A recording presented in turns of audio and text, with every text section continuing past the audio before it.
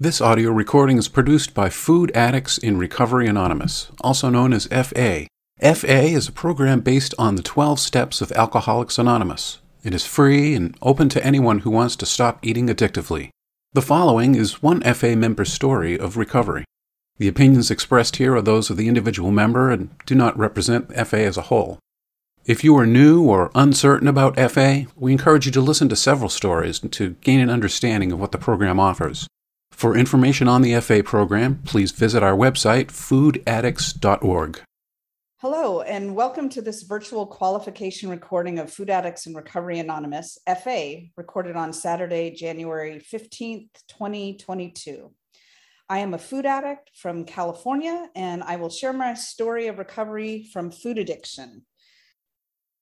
Well, welcome everyone who is listening today, especially newcomers. If you are new to FA, I'm happy that you're listening and hope that I say something that resonates with you today.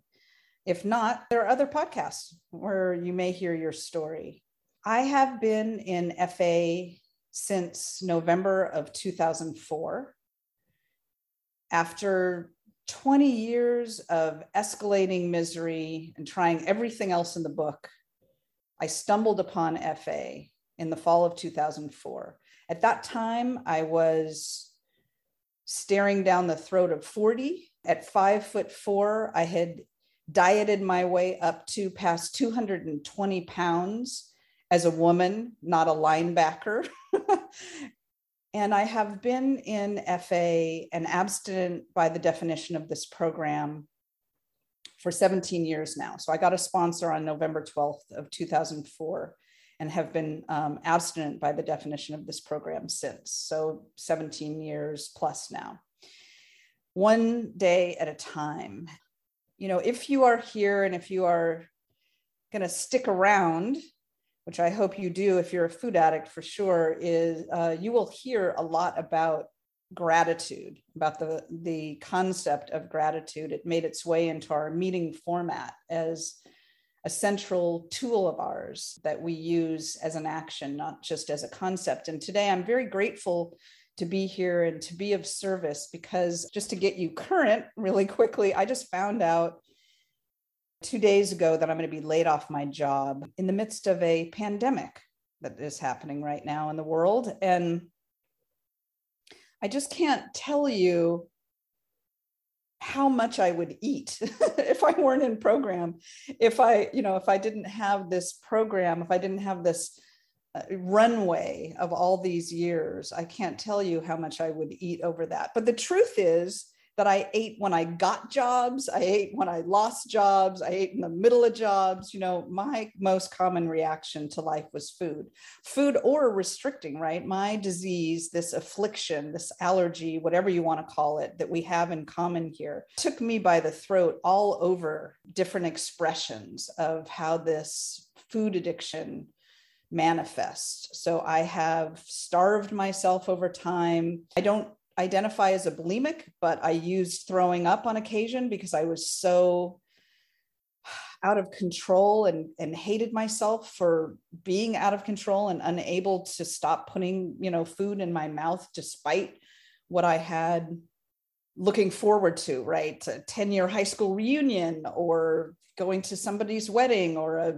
beach vacation or something like that. The kind of drivers, external drivers that I would have, they'd be like, I'm going to diet this time I'm going to lose the weight, January 1st. So what I see today in the program that I have today, especially people who are outside this program ask me often, like, you know how to do the food plan and weigh and measure your food, like, you got it. Why are you still in that program? The reason I keep coming back is I'm getting laid off, and this program has given me, through the community that we have here, the tools that we have here, and most essentially, this is a 12-step program. The 12 steps that we have here that I've been exposed to gives me a safety net for life, a blueprint for living that I have never found anywhere else. This has given me the deliverance of evil from food addiction.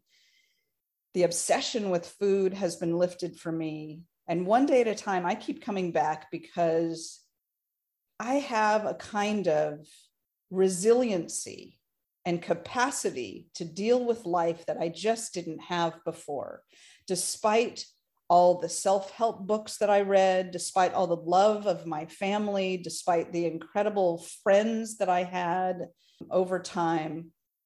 This program and this like comprehensive system that we have here of help, of a solution, helps me, most simply put, deal with life, to deal with life. I'll go back a bit and just tell you how this disease manifested itself. I don't know, nature, nurture, whether or not I was born a food addict. In this program, through all the meetings that we have, 3 a week, all the stories that I've heard, me telling my story ad nauseum over the years, the readings that we have, other literature that we have, helps me. The AWOLs, the step studies, the 12-step studies that we do in this program help me connect the dots of my story and reflect back and understand better how I tick and the building blocks of what led to a life of addiction, expressing itself in food and body obsession and self-obsession and things like that. So what I've been able to put together for me is that I came into this world for whatever reason as a sensitive soul, where things I was able to understand as a kid, seemed even then as a 9-year-old, that things hit me harder, it seemed, than other people. And I was from very young looking for things outside myself to soothe myself. So I was a thumb sucker way beyond when it was cute. I had a blanket like Linus that I dragged around with me that had, like holes in it and dirt, and it had been burned partly in a fire and stuff. And I still had it for comfort with me. I needed to have those things. And as I got older, I sought things. I continued to seek things outside myself to soothe myself in the way of, this is all unconscious things, but again, ways I've been able to put this together for myself over time in working the steps in this program. But as I got older, as a teenager in my 20s, trying to be popular, everything was all good, that I didn't have to worry about what people thought of me or whether or not I would be invited to places. I sought the attention of boys from a very early age and the competition with girls for their attention very early, to be, held up and get my self-esteem from exterior places. So that I can see that at some point, I tried all the things that many of us do as kids. I tried all the drugs. I was relatively promiscuous with boys and things like that in a pursuit of attention and to feel attractive and things like that. But what really caught for me was food. It took the edge off. Now, looking back on it, why a 10-year-old, 12-year-old, 15-year-old who doesn't have a mortgage and things like that needs to take the edge off? I don't know. But again, I think I came in as a sensitive soul, and life was hard. It felt to me, the blows of the emotions of life, handling my own emotions and reactions to things was tough. And so I see now I was medicating myself with food. And as life got more independent, and then I was more responsible for whatever my life was, I needed more medication to handle it. For some time, it didn't show up on my body. I was a dancer and a relatively active kid. But as life's pressures mounted and I was not able to, or even if I tried, capable of honing other coping skills, food was always my default. And so I relied on that. And for many years, it worked. I'm blessed with parents who are still on this earth, who are loving and wonderful with each other and with me. And I'm an only child, and we have a rare, communicative, fantastic relationship. And when I was a little kid, my parents went through a volatile time together where it was looking like maybe they weren't going to stay together, and they were fighting all the time over money and sex and everything that everybody else fights over. And in our insular family and small places that we lived, I was exposed to all that stuff. And I remember then, again, connecting the dots of my story through the 12-step process here, the gentle, wonderful, supported 12-step process that we do here. All the memories that I have is that I began to take food as a comfort back into my bed with me. I would be so upset that my parents, like many families, our family would come back together at the dinner table, that my dad would go off to work, my mom would go off to work, I would go off to school. We would come back at the dinner table. And if there was, some upset between my parents, they would have it out, right? And I was there as their witness, and I would be so upset about it that I couldn't eat. There would be crying at the dinner table, not always, but there would be, upsets.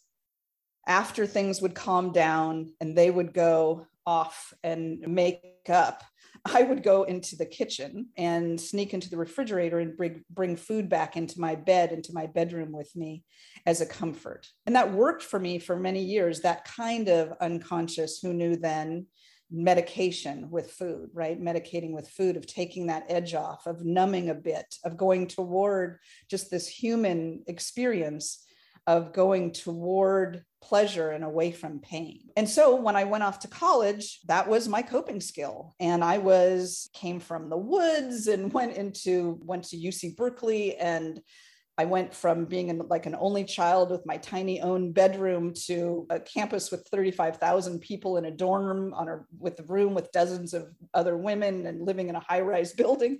And I began to eat and eat and eat and eat to quell that anxiety that I had, that I didn't really know how to deal with or what to name it at that point.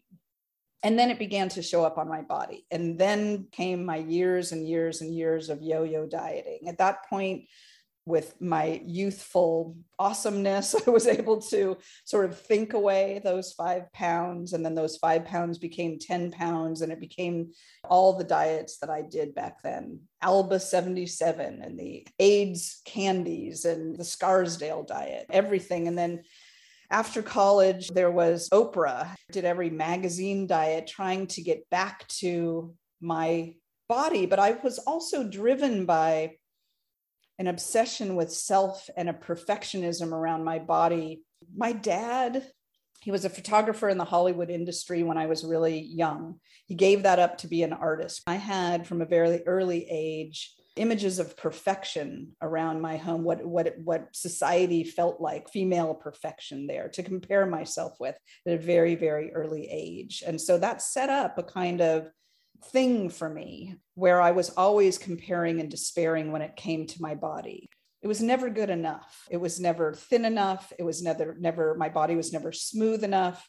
I remember beating my thighs with a wine bottle to try to smooth out my cellulite, looking at myself in the mirror and examining my pores for hours on end. It was never quite good enough. So it wasn't just about food, right? It was also so much about how I looked and if I felt acceptable in society or not, if men would like me or not. I never worried about my sense of humor or my smarts or whether I was worthy of relationship. My parents had loved me very well, but it always came down to how I looked.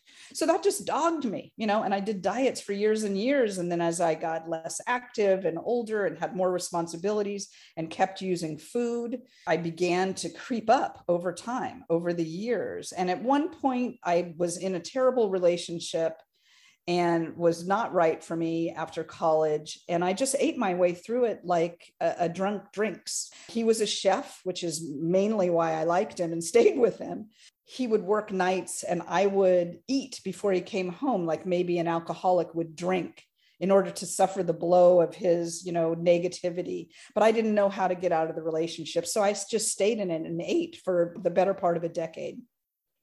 At some point, I saw a girlfriend that I hadn't seen for years, and she hadn't seen me through this relationship. We were together, in college, and she saw me and I saw her, and I was like, wow, you look fantastic. It's so great to see you. And she was like, hi, she saw me. I was up at that point on my, again, 5'4" frame at 187 pounds. I had dieted my way up to, and I could see my reflection in her eyes and how much I had changed, how much I had given up, the life that I was wasting in fear that I was with this man where it wasn't working and I was eating over it constantly, but with no skills to get out of it. And it took me a while longer to get out of that relationship, but I did. And then I dropped a bunch of weight and I was like, see, it was him.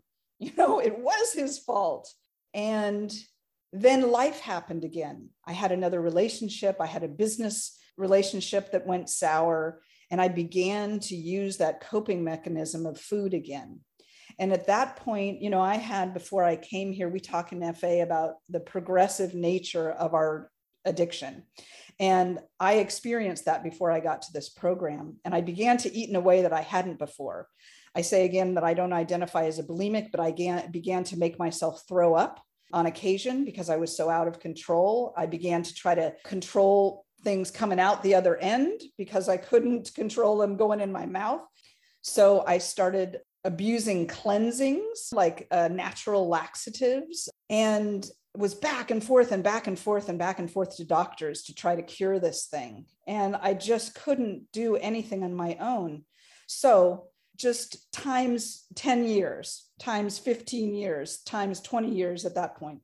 At one point, I was doing this final diet that I was going to do, the Dr. Phil Ultimate Weight Loss Challenge. I don't know if any of you have experienced that back in the day. And one of his things was a very kind of Cosmo magazine thing where do something else instead of eat.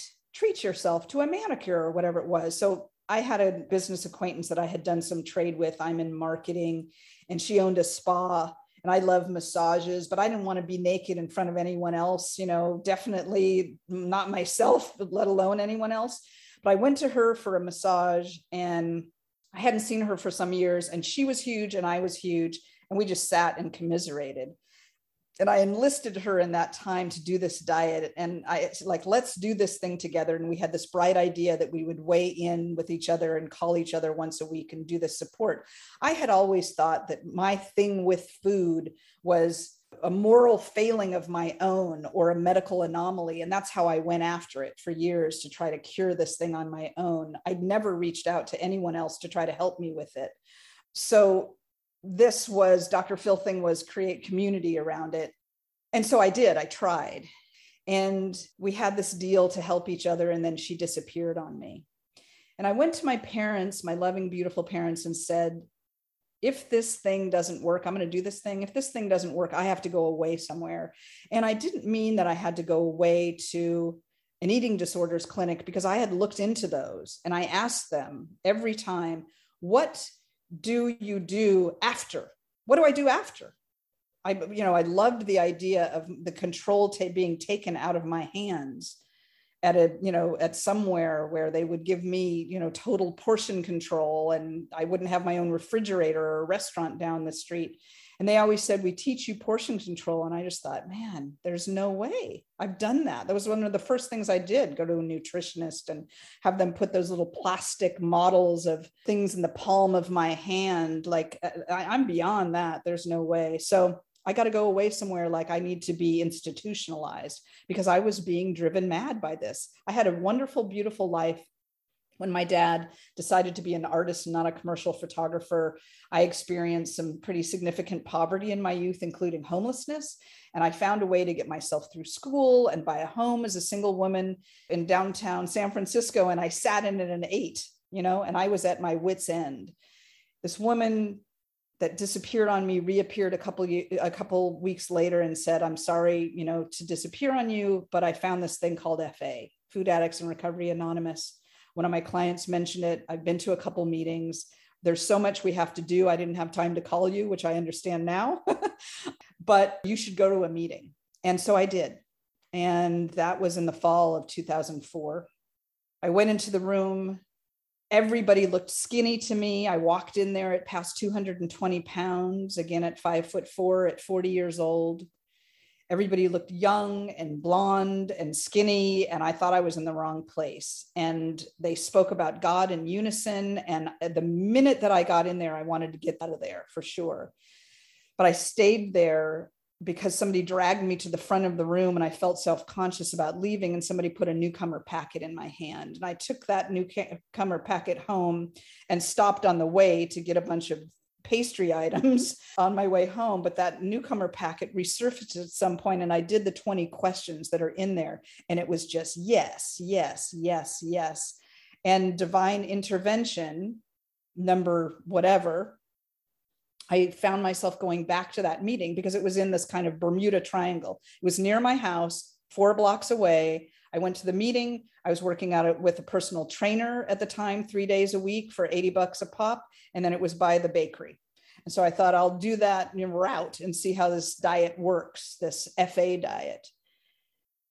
And then a couple weeks into that, going and doing that and eating like dead man walking, like all my favorite foods in the world, I could feel that something was building inside me where I was going to give this other diet a chance. It was something different. There were other humans involved.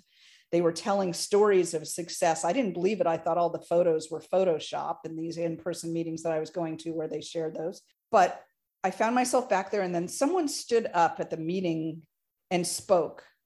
And she looked like me, and she sounded like me, and she swore a little that made people feel more human to me and not so perfect. And then she raised her hand during the time in the meetings where we asked for available sponsors. And I went up to her and got her phone number and had somehow felt driven to do that. And I called her up and I said, can you sponsor me on January 1st? Thinking that there was no way that I was going to be able to get through the holidays. This was mid-November, National Overeating Day, Thanksgiving was coming up, Christmas, the celebration of New Year's. Can you sponsor me on November 1st? And she said, yeah, it doesn't work that way. I'm going to raise my hand at another meeting. And I said, but I can't, I haven't been successful with diets for years. There's no way I'm going to be able to get through these holidays. And she said, well, you don't have to worry about it, because this isn't a diet. And in my head, I said, what is she talking about?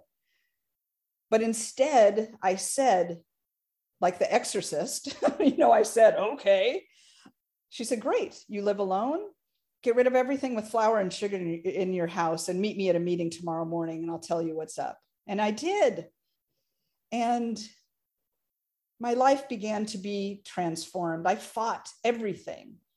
Why do I have to read this book at night? This 24-hour book, I'm not reading it. I spend all the time by myself. I'm not doing 30 minutes of quiet time. Are you crazy? I'm not going to be in my head anymore. Why do I have to 3 meetings? Why isn't it 4 meetings or 2 meetings? I'm not calling 3 strangers during the day. I don't have any time for that.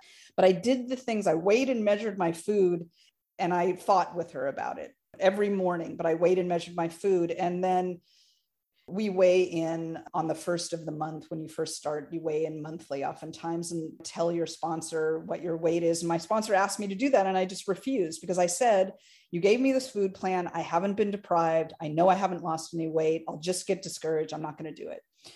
And she, said, you got to do it. I'm a lay person. We got to make sure you're doing this in a safe way. Get on the scale. And I was like, no, yes. And I got on the scale, and it was like Las Vegas.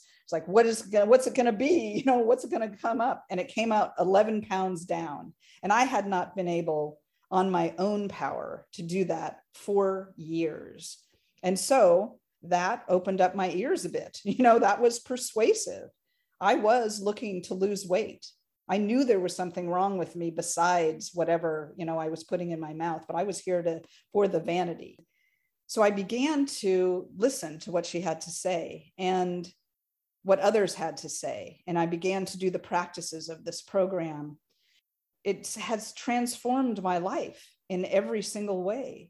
For me, the 2 big persuasive things were the truth that people told from the beginning of the room that I could tell that resonated with me, that I knew somehow I was in good hands. And then I was enlisted in service very early. And that's where I found God. That's where I found a higher power, the kind of synergistic system that we have here of give, get, really struck me and was persuasive as well, and gave me another layer of accountability and engagement in this fellowship that we have here. And then the 12 steps came in the form of an AWOL and the 12-step study that we do in this program. which is a closed group where we study the steps in sequence together. And I began to understand the nature of my disease and let myself off the hook for all the things I had done and hadn't done as a human in this world, and make amends for those things. Have the ultimate cleansing that I was looking for, but a spiritual cleansing instead of, just a body cleansing. And then I grew in this fellowship, such incredible relationships and support. And then had, with the help of these 12 steps and everybody in this program, had a kind of spiritual awakening of my own understanding, which was really important to me, not coming from a background of religion, an awakening about, that for me, that everything is about love and everything is about service and helping folks on this earth. So everything's gotten better for me. Money, sex, love, relationships, except for getting laid off recently. I am able to handle whatever life throws at me today. Life doesn't stop when addiction does, one day at a time. And I am able to meet those challenges in such a well-equipped way today that there's no going back for me. That's my story. I hope it helps someone out there. Thank you for listening to this audio recording. To hear additional recordings or to learn more about Food Addicts in Recovery Anonymous, you can visit our website, foodaddicts.org.